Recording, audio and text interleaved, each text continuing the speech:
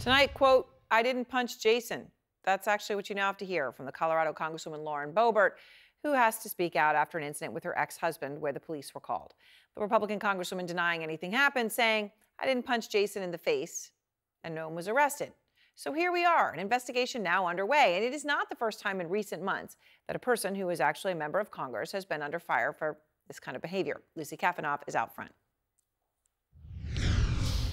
I'm Lauren Boebert, and I approve this message. Cut. That's a wrap.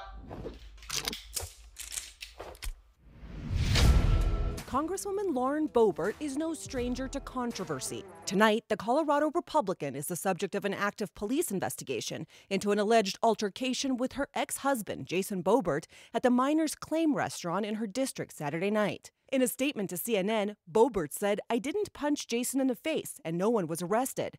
I will be consulting with my lawyer about the false claims he made against me and evaluate all of my legal options." Boebert's ex-husband telling the Denver Post that he does not want to press charges, saying, "I don't want nothing to happen. Her and I were working through a difficult conversation." We are coming together to take our country back. It is the latest in a series of controversies plaguing the far-right firebrand. I am announcing my candidacy for the 2024 Republican nomination to represent Colorado's 4th Congressional District. Last month, Boebert announced she will be switching to run for a seat in Colorado's more conservative 4th District, rather than facing a tough re-election bid in Colorado's 3rd District. This announcement is a fresh start following a pretty difficult year for me and my family.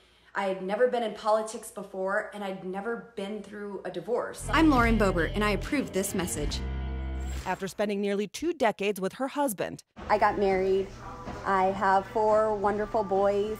the 37-year-old, who is already a grandmother, filed for divorce last year, citing irreconcilable differences. In her book, My American Life, Boebert describes meeting Jayson when she was 16 years old. I fell in love with Jayson immediately, and I knew, without a doubt, he was the man I was meant to be with, for better or worse, forever.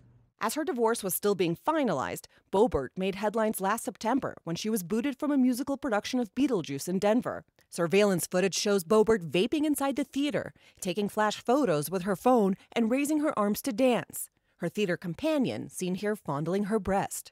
She was eventually escorted out of the show. Video shows her flipping off security. I was a little too eccentric. Boebert defending her behavior in an interview on OAN. I'm very known for having a animated personality, maybe overtly animated personality.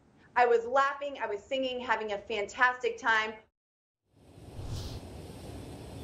Police in Silt County, where the restaurant altercation allegedly occurred, tell CNN that they can't disclose who made that call nor whether the department had received surveillance footage from the restaurant to review.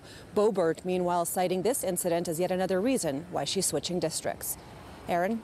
Lucy, thank you very much, reporting, of course, from Colorado tonight.